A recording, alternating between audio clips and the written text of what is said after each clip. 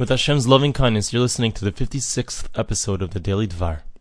We continue with the idea that a person is placed inside of a war, inside of a battle, a very difficult battle, and a person has to get up at the time when things are difficult, when the going gets tough. A person has to get going and realize that there's no one else who's going to stand up for Hashem's honor except for him at this moment. A person has to think that way, even if there are others, but he has to be the one who's going to get up and stand up.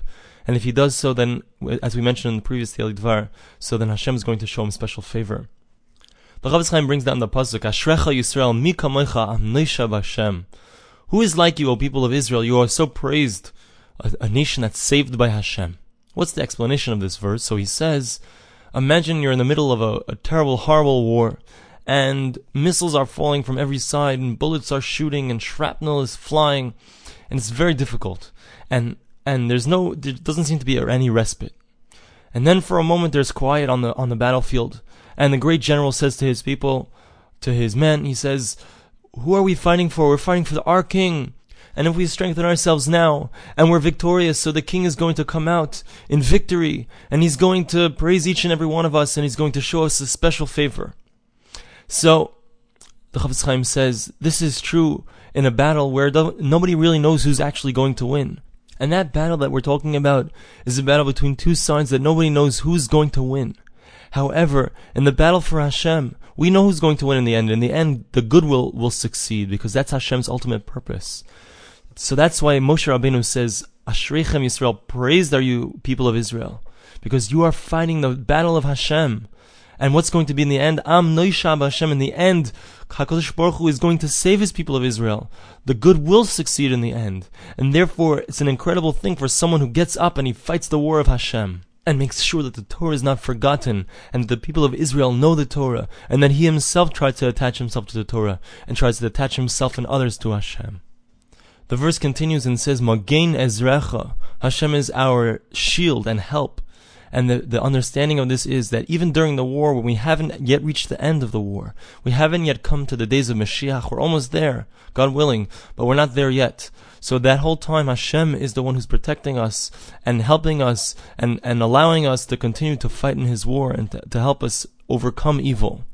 And then the verse finishes off that in that time when Mashiach comes, then Hashem will be Cherev Gavosenu, the sword of our pride, which means that when Mashiach comes and we are indeed victorious over all of the forces of evil, so then all of the other nations, all of our enemies will come, and they will no longer hate us, but rather they'll love us, and all this because of Hashem's great honor and pride.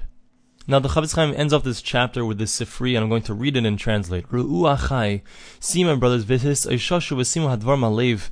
Pay attention to these things, l'shtadel, to try your best, b'chizuk haTorah, to strengthen the Torah b'chol levo, chol nefesh, with all of your heart and all of your soul.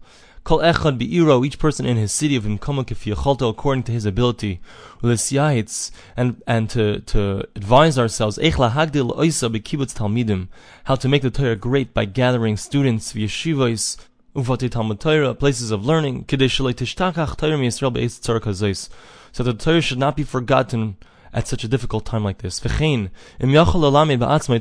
if a person himself can teach others, hein mikra or mishnah, whether it's psukim, the Torah itself, or mishnah or gemara, al yisatzim izay, shouldn't be lazy, shalei yonish chas v'shalom, so that it shouldn't, heaven forbid, be punished. V'chid isa b'sifri parshas shlach al pasuk, as the Sifri says on parshas shlach, on the verse ki dvar Hashem baza, he embarrassed the word of Hashem. Rabbi Meir says, this is referring to someone who learns but doesn't teach others. And the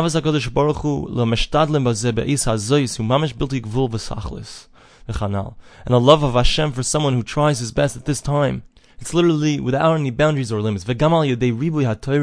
And also by strengthening and making the Torah greater, he prevents all kinds of horrible things from happening, and negative forces and influences from the people of Israel. As long as the people of Israel are speaking about Torah in the shuls, so there's no powers of evil. The evil doesn't have any power to rule over them. And he says that each day, angels of destruction go out, and if not for the fact that they would find people learning the Torah, so then they would destroy the entire world, as the verse says, Ki Lashem Metzuke Eretz Vayoshes Aleim Tevel. Metzuke Eretz, what does that mean? Those are the tzaddikim that in their merit the world continues to exist. If not for them, it would have been destroyed.